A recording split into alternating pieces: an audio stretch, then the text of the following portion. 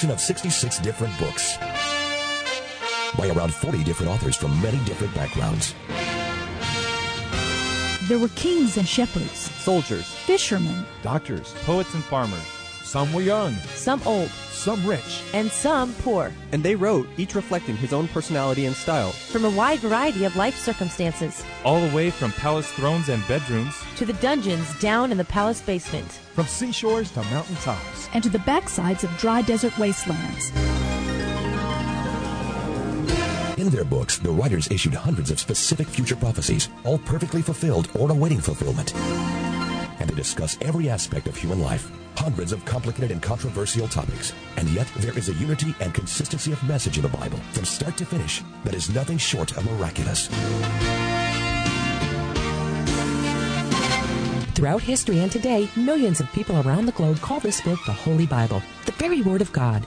It claims to be a self-revelation of the Supreme Being, the Creator Himself, stepping out of eternity into time and space to tell us and show us what He is like, and to let us know His plan for our lives, here on earth and in the hereafter. The Bible Live with Soapy Dollar is your chance to actually hear, discuss, and decide for yourself about this book, the Bible.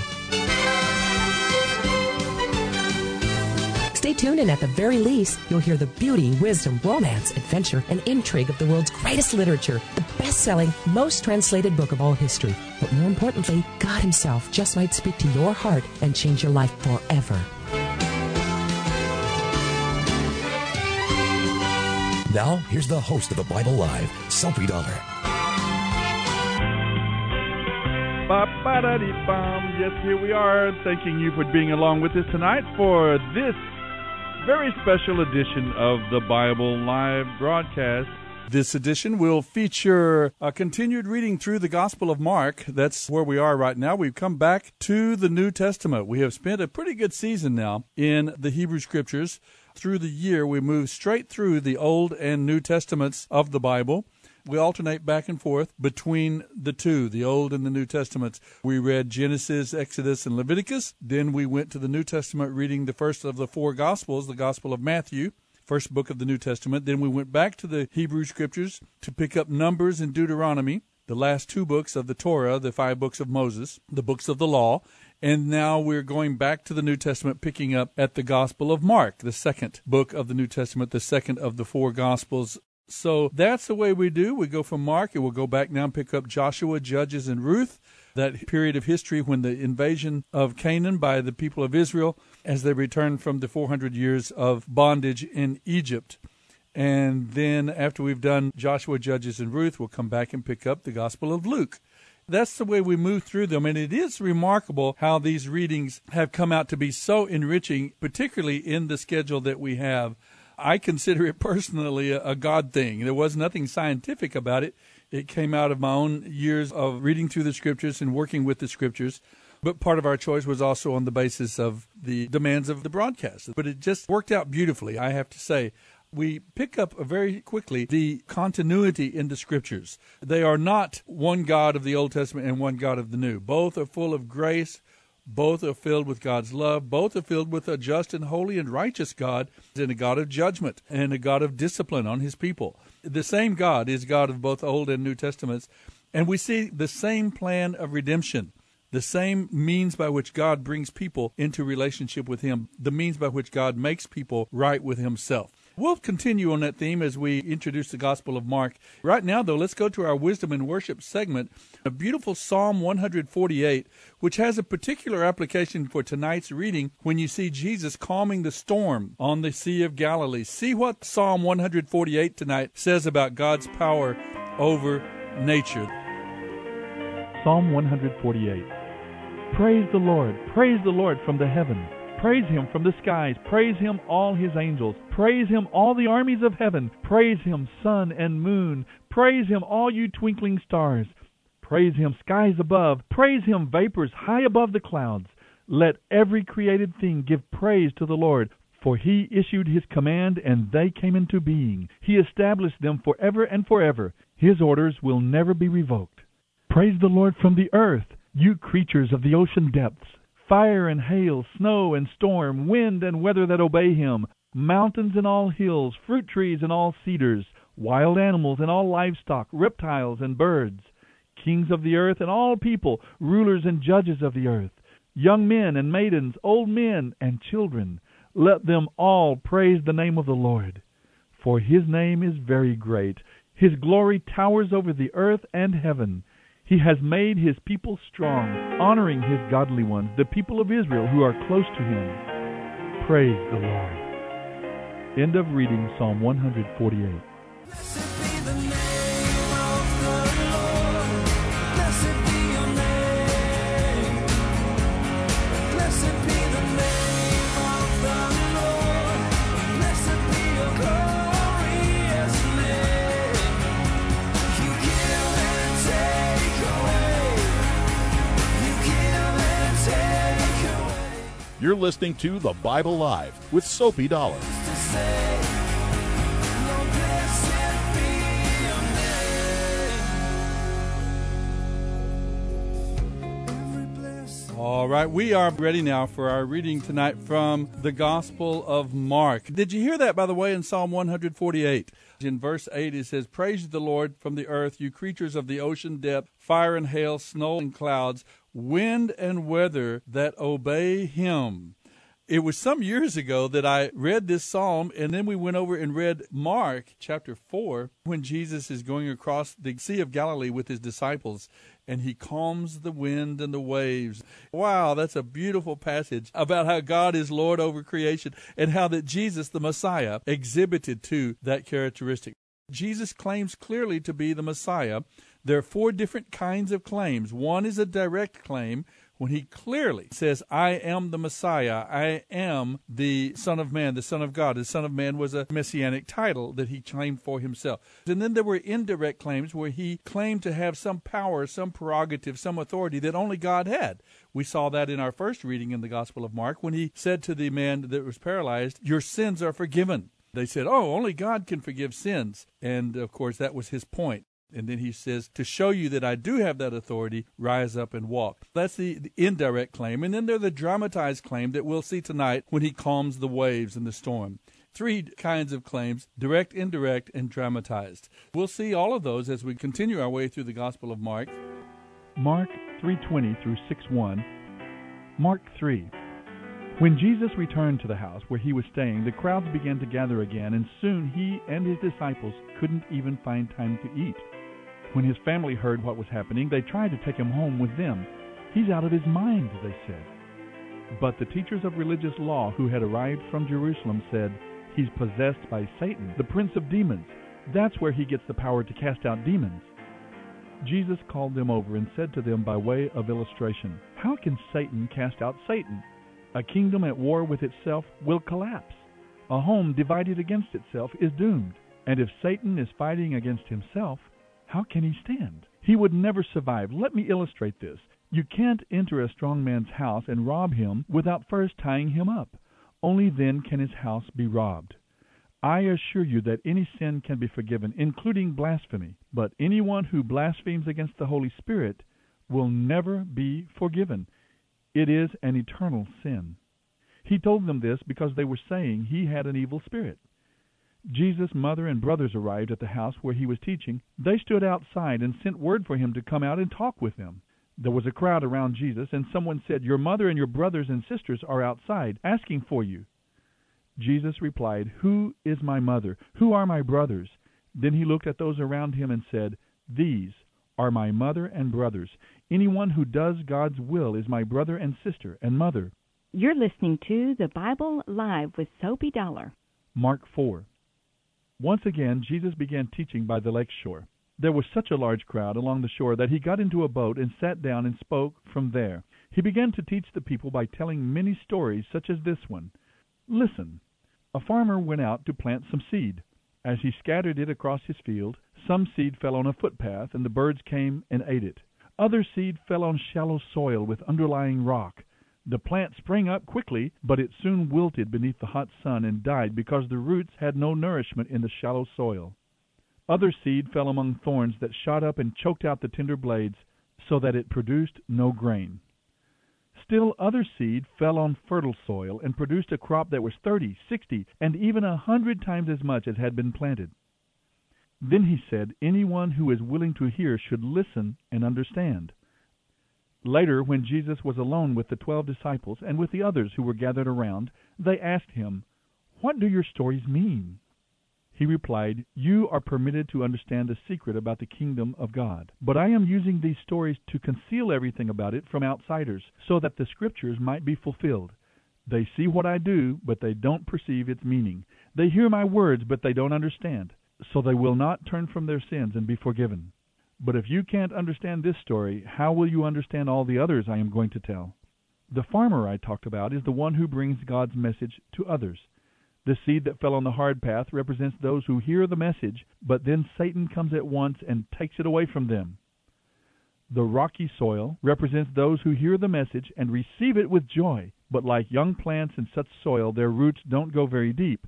At first they get along fine, but they wilt as soon as they have problems or are persecuted because they believe the word. The thorny ground represents those who hear and accept the good news, but all too quickly the message is crowded out by the cares of this life, the lure of wealth, and the desire for nice things, so no crop is produced. But the good soil represents those who hear and accept God's message and produce a huge harvest, 30, 60, or even 100 times as much as had been planted. Then Jesus asked them, "Would anyone light a lamp and then put it under a basket or under a bed to shut out the light? Of course not. A lamp is placed on a stand where its light will shine. Everything that is now hidden or secret will eventually be brought to light. Anyone who is willing to hear should listen and understand.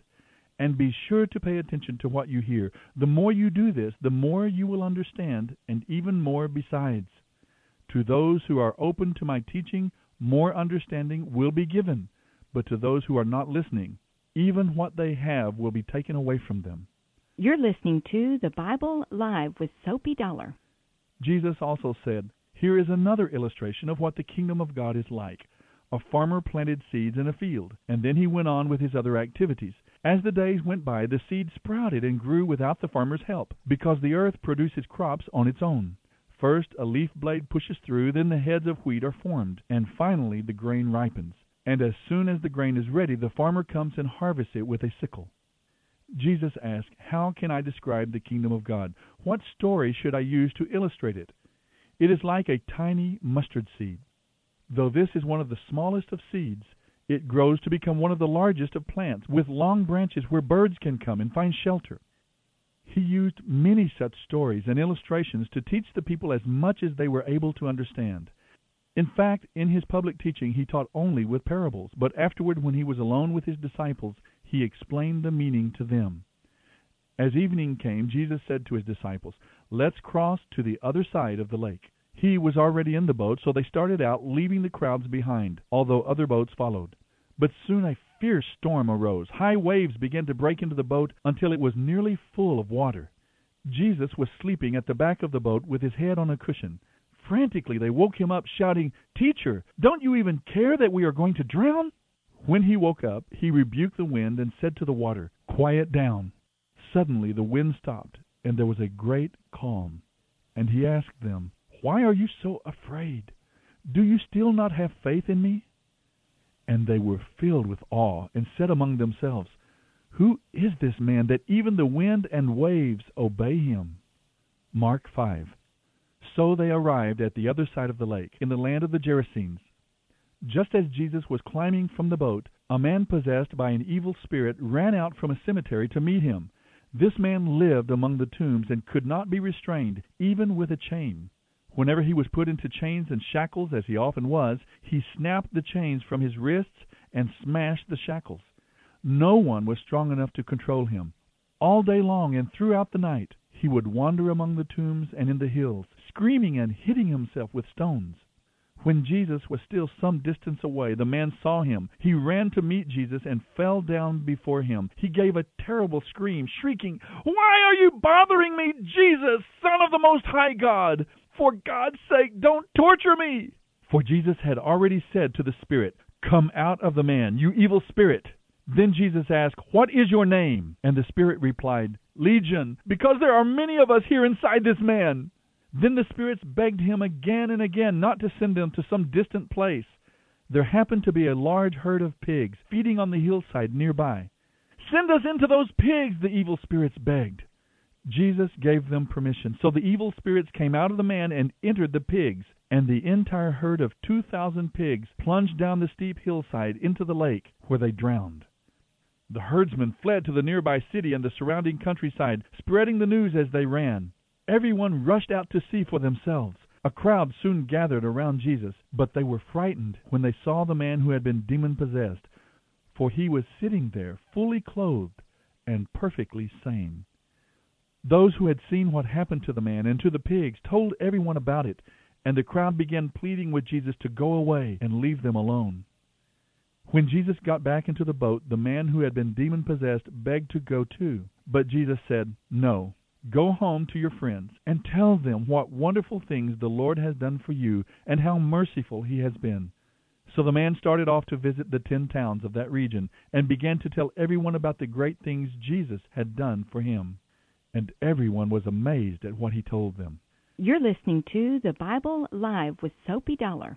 When Jesus went back across to the other side of the lake, a large crowd gathered around him on the shore. A leader of the local synagogue, whose name was Jairus, came and fell down before him, pleading with him to heal his little daughter. "She is about to die," he said in desperation. "Please come and place your hands on her. Heal her so she can live." Jesus went with him, and the crowd thronged behind. And there was a woman in the crowd who had had a hemorrhage for 12 years. She had suffered a great deal from many doctors through the years, and had spent everything she had to pay them, but she had gotten no better.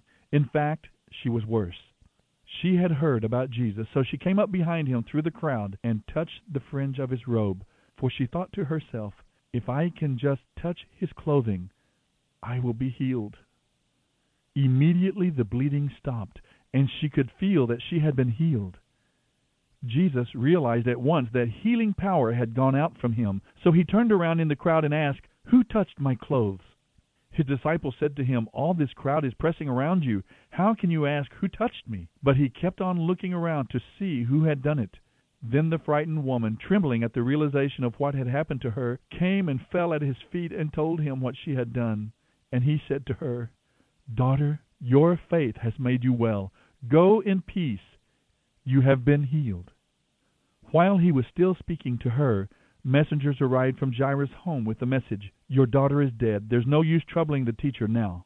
But Jesus ignored their comments and said to Jairus, "Don't be afraid. Just trust me." Then Jesus stopped the crowd and wouldn't let anyone go with him except Peter and James and John. When they came to the home of the synagogue leader, Jesus saw the commotion and the weeping and wailing. He went inside and spoke to the people. "Why all this weeping and commotion?" he asked. "The child isn't dead.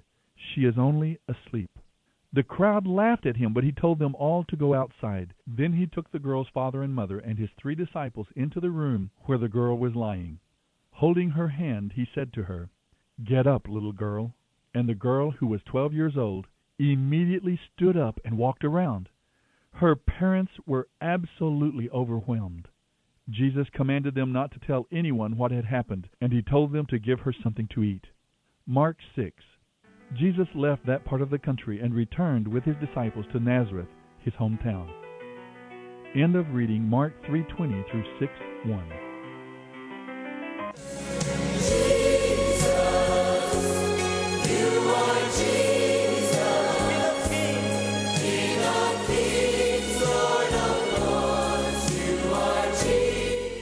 Listening to God's talk show, The Bible Live.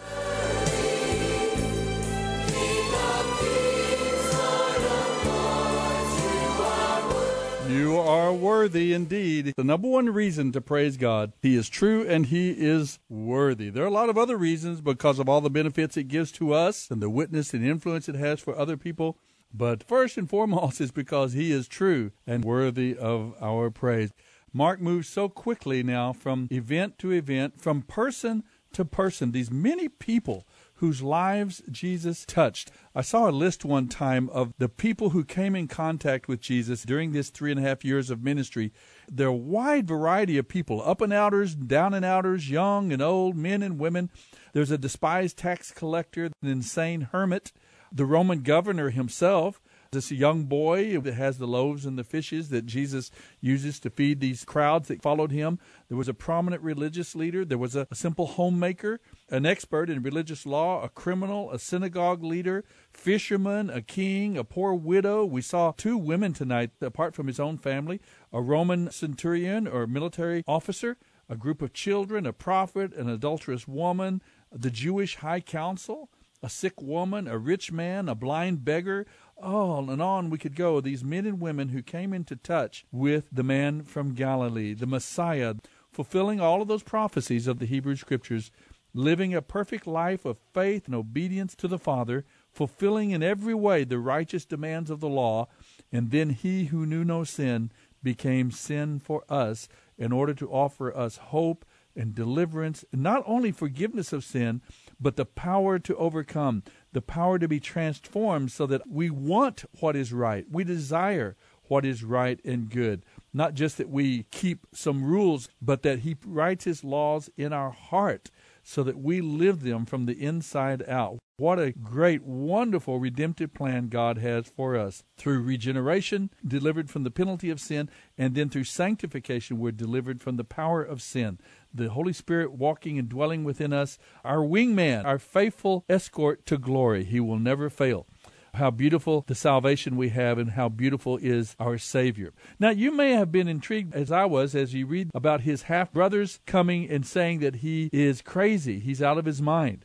In the Scripture, we are not given every detail of every conversation and every encounter. There could be things going on that we don't see in the simple text. We have to be aware of that. Most people believe that this was probably Jesus' half-brothers, half-sisters from later children of Joseph and Mary, or they may have been cousins. It is true that in the language that is used here, sometimes cousins were considered brothers. They were listed as brothers. Or some have thought that perhaps Joseph, being much older than Mary, might have been widowed and have children by a first wife, and these may have been step-brothers. Most think, though, that we just take what's written on the paper. It looks like these might have been his half-brothers. I don't think Mary would be unbelieving. Mary knew who Jesus was. These brothers or half-brothers, we understand that James and Jude came to faith in Jesus as the Messiah much later in life. And of course, we have their books, their testimony as to their faith in Jesus. But at that time, perhaps they had not come to faith. Or perhaps they were saying he's out of his mind in order to protect Jesus. Maybe they were trying to protect him from the attack of the religious leaders or the Roman officials by saying, oh, no, don't arrest him. He's not right in his head. Without knowing what might have been going on in the background, it's a very interesting situation. We can just take it like that. We do see the priority of God's people to Jesus. That is one of the characteristics of anyone who is truly reconciled to God. One thing that God puts in our heart is a love for the brethren. It's not like we are better than anyone else. We're just beggars telling other beggars where we found bread. There is a closeness. There is a oneness. We identify with one another as believers and followers of Jesus the Christ. I've gone to China or Mongolia. I don't speak the language at all. When we discover that someone is a follower of Jesus, beyond language and everything, and culture even, there is this oneness that comes to the surface. Well, in chapter 4, we see the parable of the 4 soils, and we're tempted to look at these soils as a matter of evangelism. In other words, how open are people to coming into the relationship with God? And that's one way that we could definitely apply that passage. But this also has an application to our lives as God's people. Which one of these soils represents your heart attitude toward God? Is your heart hard like the footpath? Are you teachable? Is God able to speak to your heart and give you a mid-course correction in your life? Or are you hard and resistant to God's word in God's directions? That would be the footpath. The shallow soil. Do your roots go down deeply into Christ? Are you growing in the Lord, learning more and more about Him and His ways through God's word and through the Spirit of God teaching you? Or do you continue to be shallow, feeding on milk and not solid food of the word? Are you willing to do the work and spend the time in the Scriptures, and the time in prayer, communing with God and with God's people at church, learning with others? Then there's the weeds. Are you so wrapped up in the affairs of the world? Are you compromised by your commitments to your work? Maybe you're doing a kind of work that you shouldn't be doing. Maybe you're involved in a kind of work that is not honoring to God. Maybe you're involved in a lifestyle that is not honoring to God. You know you're disobeying the clear principles and instructions that God would give us. And any word that God would give to you would be choked out by that commitment. And finally, there is that fertile soil that is open, that is teachable, that's pliable. We can learn and grow and will produce fruit. Not only the fruit of a transformed character, but also the fruit of helping to influence and point others toward the Savior as well. The parable of the four soils can apply to all of us. Which soil represents your heart? Jesus touches so many different people. He reaches out and touches them and transforms so many of their lives. He still does today. He never turns a person away himself, but there are those who reject his message. We see that in this message about the Holy Spirit. He says those who blaspheme the Holy Spirit, it's the unforgivable sin. The Holy Spirit is the agent of the new birth, we see in John chapter 3. It is He, the Holy Spirit, who draws us to Christ, draws us to Messiah, and shows us the truth. But when we reject that message, when we reject the gospel, we reject Jesus as Lord and Savior that the Holy Spirit is bringing to us, we reject the only means of salvation. So you can't be saved if you reject the means of salvation. See you next time, folks, here on The Bible Live. The Bible Live with Soapy Dollar. Soapy reads from the New Living Translation by Tyndale House Publishers. The Bible Live is dedicated to helping promote spiritual revival across America, and your financial support is needed. Please mail your tax-deductible gift to The Bible Live, Post Office Box 18888. That's The Bible Live, P.O. Box 18888, San Antonio, Texas 78218. You may also make credit card donations at the ministry website, thebiblelive.com.